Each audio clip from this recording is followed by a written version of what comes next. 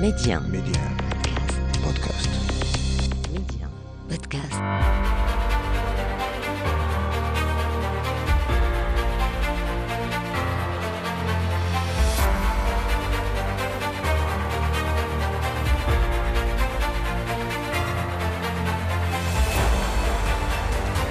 أرحب بكم إلى عدد جديد من مغرب التنمية، الموعد الذي نتابع فيه مكانة المملكة عربيا وإقليميا ودوليا، ونتوقف أيضا عند أبرز المشاريع والإنجازات التي انخرطت فيها المملكة بالاستعانة بخبراء ومختصين من مختلف المجالات والأصعدة.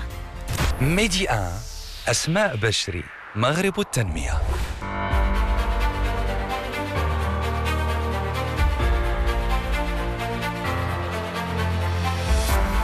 في أبرز عناوين اليوم: المغرب يساير التحول العالمي الطاقي ويدخل بقوة على خط السباق الدولي في مجال الهيدروجين الأخضر، وكل التفاصيل بعد قليل. ضمن مواضيعنا اليوم أيضا: المملكة المغربية تستعد من أجل تكريس مكانتها في المحافل الرياضية، ملاعب من الجيل الجديد، توسيع شبكة القطارات والمطارات، وفنادق مصنفة بخدمات عالية الجودة للسياح والمشجعين القادمين إلى المدن المستضيفة. في المغرب بعيون العالم: صحيفة العرب البريطانية تكتب عن استضافة المغرب لكأس أفريقيا، وتكتب: لا شيء ينجح ولا شيء يؤكد النجاح أكثر من الواقع القائم على أرض مراكش وفي كل مدينة مغربية. إكسترا نيوز نخصصها لمدينة شفشاون، الجوهرة الزرقاء المغربية تسحر زائريها، وأزقتها ودروبها ومعمارها في الصين.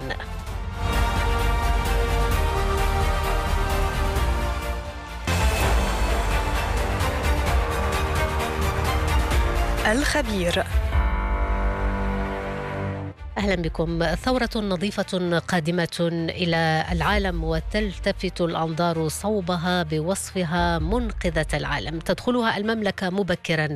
المغرب يطمح ليكون رائدا في مجال صناعة الهيدروجين الأخضر، طموح تؤكد عليه توجيهات الملك محمد السادس، حيث دعا العاهل المغربي إلى الإسراع بتنزيل العرض بالجودة اللازمة وبما يضمن تثمين المؤهلات التي تزخر بها البلاد، والاستجابة أيضا لمشاريع المستثمرين العالميين في هذا المجال الواعد. معنا حول هذا الموضوع الدكتور جواد الخراز، خبير في الطاقات المتجددة من القاهرة، والدكتور عبد الصمد ملاوي، خبير في التكنولوجيا الرقمية والطاقات المتجددة. نبدأ مع الدكتور جواد الخراز. أهلا وسهلا بك، ونسلط الضوء معك أولا على أبرز المشاريع الكبرى لدى المغرب اليوم في المجال الطاقي، خصوصا في ظل هذا الاهتمام الدولي الكبير بهذا القطاع الحيوي الذي أصبح يفرض نفسه بقوة على الأجندة الدولية. مساء الخير، شكرا أستاذ أسماء على الاستضافة. فعلا المغرب قام بخطوات جبارة، يعني نتحدث عن المغرب كدولة رائدة في محيطها الإقليمي العربي والإفريقي، من ناحية كانت سباقة للدفع في عجلة الطاقة المجددة والاهتمام بالزيادة في مساهمة الطاقة المجددة في إنتاج الطاقة الكهربائية في المغرب. نتحدث عن مشاريع ضخمة قام بها المغرب في السنوات الماضية. نتحدث عن محطة نور اللي هي من أكبر محطات من نوعها في العالم. نتحدث عن مشاريع الطاقة الريحية. نتحدث عن أن المغرب طبعا سواء على مستوى سياسات الطاقة المجددة هناك أهداف طموحة من قبيل مساهمة الطاقة المجددة في مزيج الطاقة الكهربائية بحوالي 52% بحلول 2030. كذلك من ناحية كفاءة الطاقة أو نجاعة الطاقة، يعني هناك أهداف كذلك متعلقة بتحسين نجاعة الطاقة ب20% أو أكثر بحلول 2030. هناك كذلك على مستوى التشريعات، الإطار التشريعي كذلك قام المغرب بمجهودات جبارة لأقلمة الإطار التشريعي والقانوني للتشجيع على الاستثمار في الطاقة المجددة. على مستوى الحكمة هناك مؤسسات ولها صلاحيات خاصة في مجال تطوير الطاقة المجددة، في تطوير أو نجاعة الطاقة، في مجال يعني توزيع الكهرباء. هناك مؤسسات تهتم بالبحث العلمي، هناك مؤسسات تهتم بالإطار التشريعي. إذن هناك على مستوى الحكمة كذلك مثال يحتذى به في المنطقة. على مستوى الآن كل العالم يتحدث عن الهيدروجين الأخضر، المغرب له مؤهلات كبيرة يلعب دور كبير كهاب كما يقال لمركز إقليمي لإنتاج وتصدير الهيدروجين الأخضر وكذلك مشتقاته. نتحدث عن استثمارات كبيرة في الأموال الخضراء لبدء في إنتاج مليون طن من الأموال الخضراء بحلول 2027. هناك إذن استراتيجية وطنية، هناك تم إعلان عن يعني عرض الهيدروجين الأخضر المغربي. إذن هناك مؤهلات كبيرة تم تحقيقها المغرب، وبطبيعة الحال لا زالت هناك مجهودات يجب القيام بها لتعظيم الاستفادة من الطاقة المجددة على المستوى الوطني، وكذلك إلى الاستفادة منها على مستوى الاقتصاد وعلى المستوى كذلك البيئي والاجتماعي. نعم، أتحول إليك دكتور ملاوي.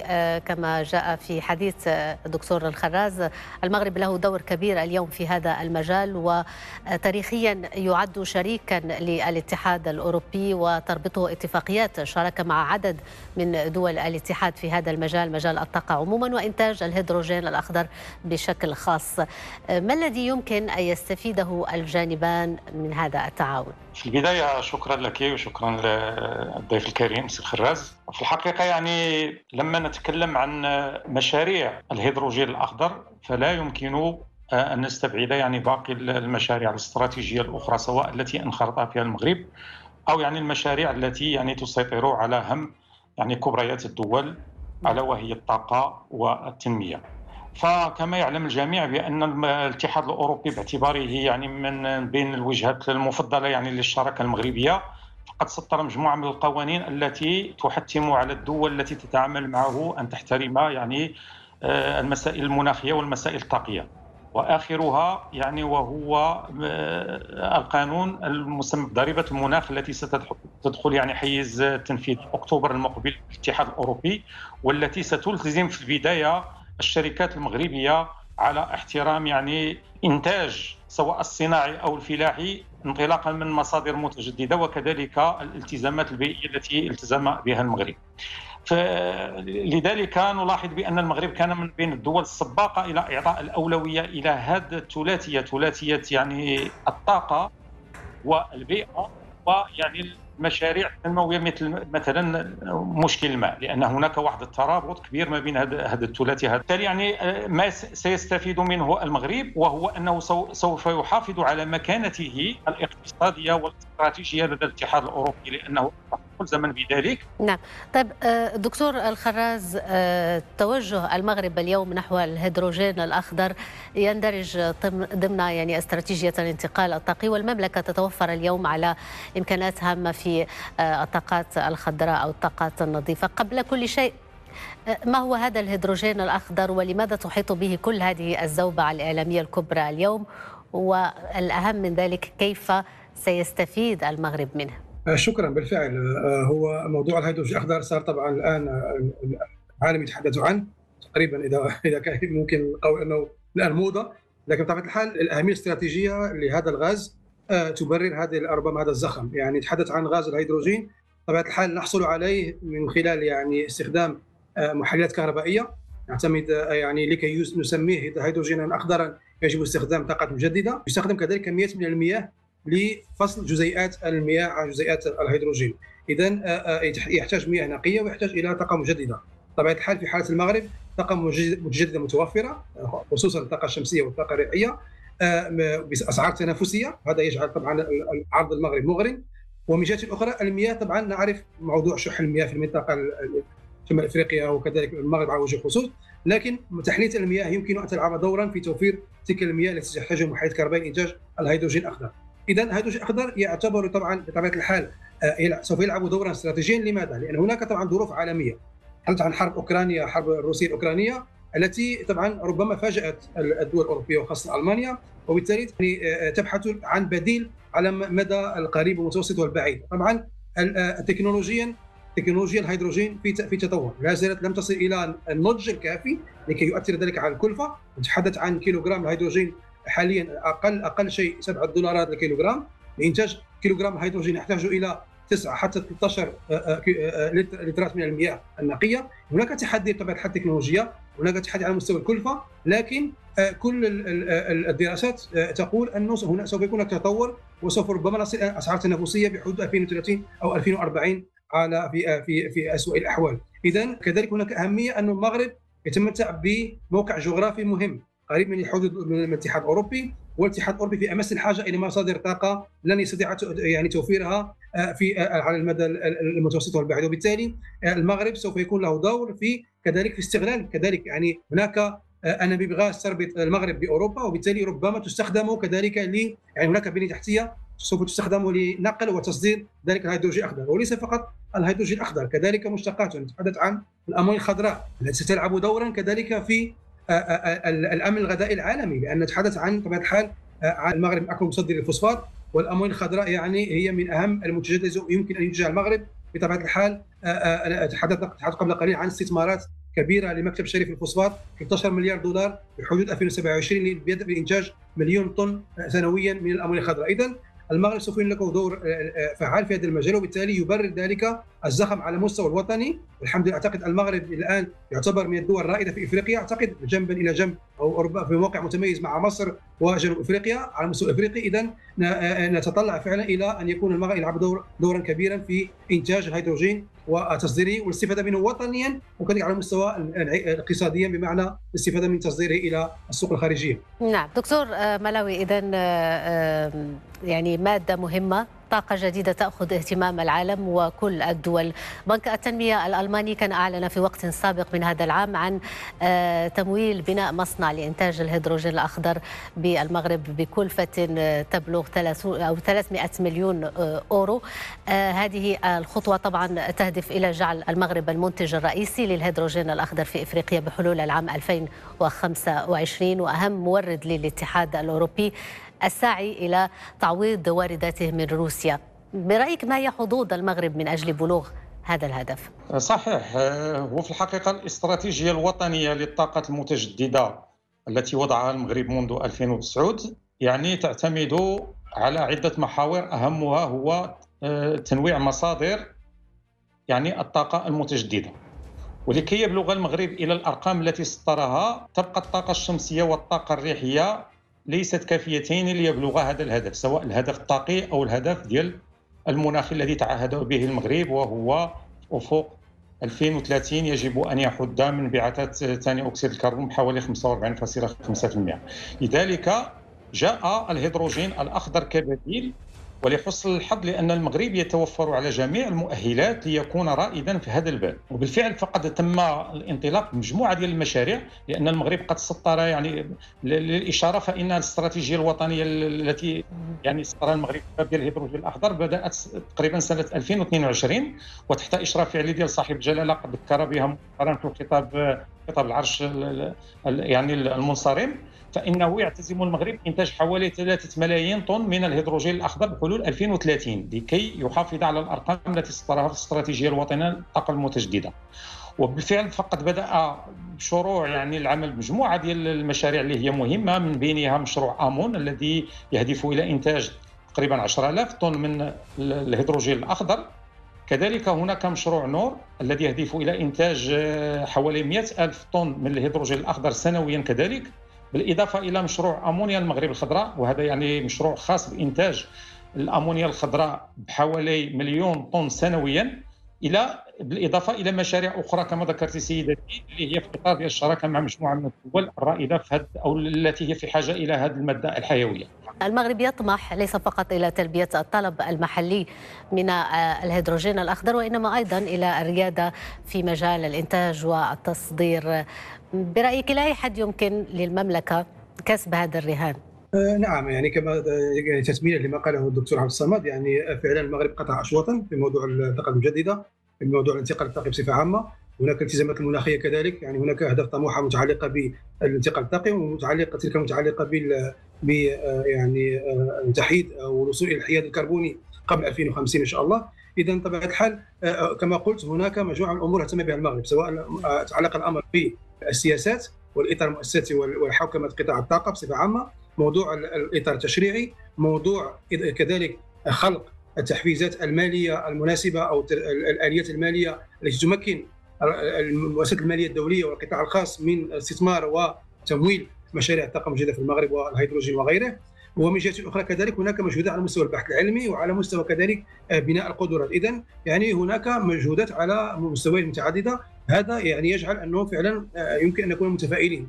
لكن بطبيعه الحال بالنظر الى يعني الاهداف الطموحه جدا للمغرب، اكيد يجب ان نضاعف الجهود. يعني الامر ليس يعني لن يقف عند هذا الحد، بمعنى ان المغرب فعلا مصمم. هناك اراده ملكيه، هناك يعني عمل جاد من طرف الوزاره وكل المؤسسات التي تتموقع في حكامه قطاع الطاقه في المغرب، بحيث تشجع هذا التوجه. واعتقد لو وصلنا يعني على نفس النهج وضاعفنا الجهود والاستثمارات في الطاقات المجدده ومشروعات الهيدروجين والامونيا وغيره، اعتقد انه ممكن ان نصل الى الاهداف التي ذكرتم سيدتي بحلول 2050. وكما قلنا سابقا، المغرب مبدئيا يعني هو في الرياده مقارنه مع دول كثيره في المنطقه، وبالتالي عندنا كل الامكانيات والمؤهلات لكي نحقق الاهداف المسطره. نعم. طيب، أتحول إليك دكتور ملاوي. المغرب اليوم كما جاء في حديث دكتور الخراز يعد يعني أول بلد إفريقي ومن بين دول قليلة طبعا استثمر في هذا القطاع، قطاع الطاقات المتجددة. يعني من خلال كل هذه المكاسب، ما طبيعة الفرص والإمكانات التي يمكن أن يحققها المغرب، يعني بشكل ينعكس طبعا على عوائد شراء البترول والغاز، وأيضا بما يساعد البلد على تحقيق مجموعة من الأمور المتعلقة بالتنمية في السنوات المقبلة؟ نعم بالفعل. يعني اللي يحسن حد المغرب أن يعني العالم يتوجه نحو استعمال المصادر الخضراء للطاقة، وذلك من خلال يعني مجموعة الاتفاقيات التي سواء سنها الاتحاد الأوروبي باعتباره الشريك الرئيسي للمغرب أو كذلك الدول الأخرى العالمية. والمغرب يسير هذا التحول ليعوض النقص إنتاج الطاقي الوطني العادي بالإنتاج ديال الطاقات المتجددة من خلال يعني الطاقات الريحية والطاقة الشمسية، وكذلك من خلال يعني الهيدروجين الأخضر. والمغرب يعني دخل في واحد مجموعة ديال المشاريع استراتيجية مهمة، من بينها مثلا المخطط الوطني للتزود بالماء الصالح للشرب، الذي يروم يعني إنشاء واحد مجموعة ديال المحطات ديال تحلية الماء، ولكن الإكراه الرئيسي وهو الإكراه الطاقي.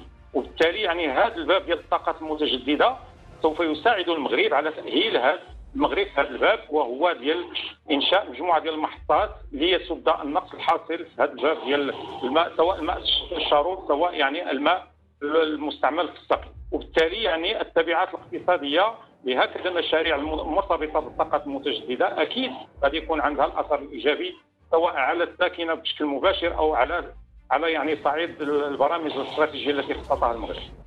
شكرا جزيلا لك الدكتور جواد الخراز، خبير في الطاقات المتجددة، وأيضا الدكتور عبد الصمد ملاوي، الخبير في التكنولوجيا الرقمية والطاقات المتجددة. شكرا لكم على كل هذه التوضيحات.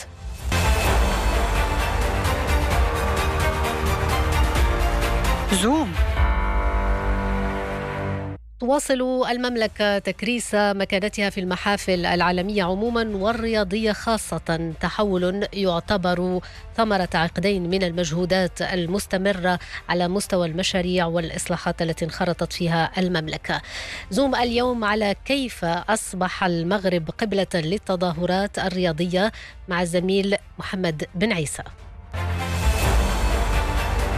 تحول المغرب إلى قبلة للتظاهرات الرياضية خاصة على مستوى القارة الإفريقية اليوم، بعد انتزاع استحقاق استضافة كأس إفريقيا 2025.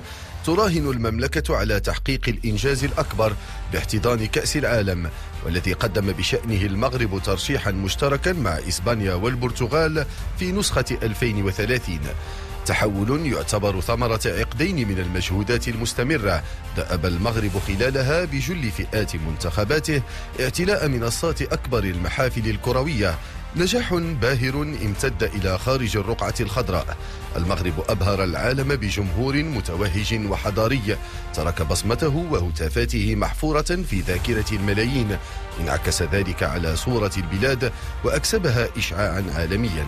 وعلى هذا الإيقاع تسير المملكة من أجل تكريس مكانتها في المحافل العالمية عموما والرياضية خاصة.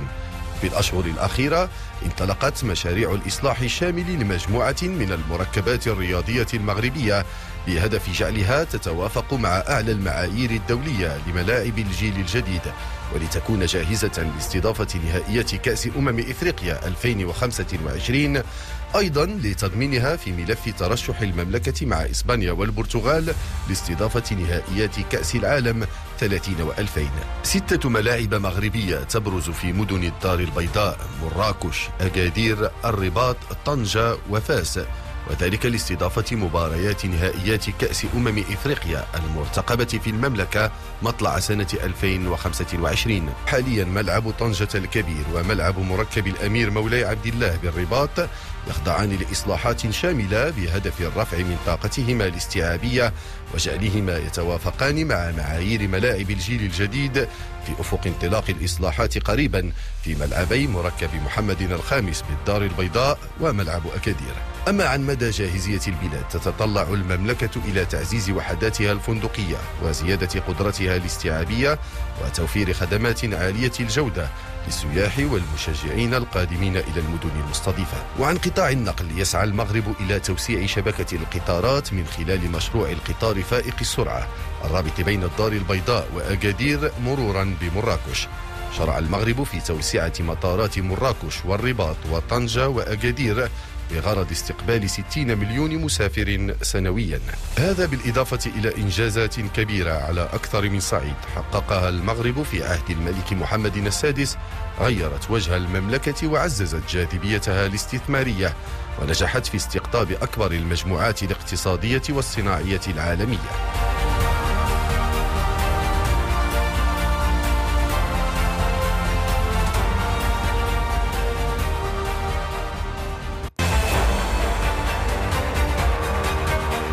المغرب بعيون العالم. العالم يثق بالمغرب وبتجربته واحترام كل كلمة تصدر عنها. هذا من بين ما كتبته صحيفة العرب البريطانية على موقعها الإلكتروني، مبرزة أن استضافة المغرب لكأس إفريقيا تحققت بفضل السياسة التي ينتهجها الملك محمد السادس وحرص العاهل المغربي على زيارة مجموعة من البلدان الإفريقية حتى البعيدة في جولاته الإفريقية. أشارت ذات الصحيفة إلى مشروع لا سابق له في القارة السمراء، ذلك المتعلق بنقل الغاز النيجيري إلى أوروبا عن طريق المغرب، مضيفة صار هناك وجود مغربي في إفريقيا في مجال المصارف والاتصالات وتقديم الخدمات الطبية، فضلا عن بناء مصانع للأسمدة الكيماوية تتزود بالفوسفات الآتي من المغرب. وبحسب الصحيفة البريطانية دائما العلاقة بين المغرب ودول إفريقية معينة بلغت حتى مجال تخريج أئمة مساجد من جامعات المغرب، وكذلك استضافة الجامعات المغربية خصوصا في المجال الطبي وإدارة الأعمال الآلاف من الطلاب الأفارقة، وكذلك استضافة الكليات العسكرية المغربية المئات من التلامذة الضباط الأفارقة. وتخلص صحيفة العرب البريطانية: لم يعد المغرب بفضل ما تحقق على الصعيد البنيات التحتية مجرد بلد في شمال إفريقيا، بل صار إضافة إلى انتمائه الإفريقي والعربي بوابة لأوروبا إلى القارة السمراء. ولم يعد حتى السائح الأوروبي أو الأمريكي الذي ينتقل من إسبانيا إلى المغرب يرى فارقا بين هذه البلدان. وتختم الصحيفة: في النهاية لا شيء ينجح مثل النجاح، ولا شيء يؤكد النجاح أكثر من الواقع القائم على الأرض في مراكش وفي كل مدينة مغربية.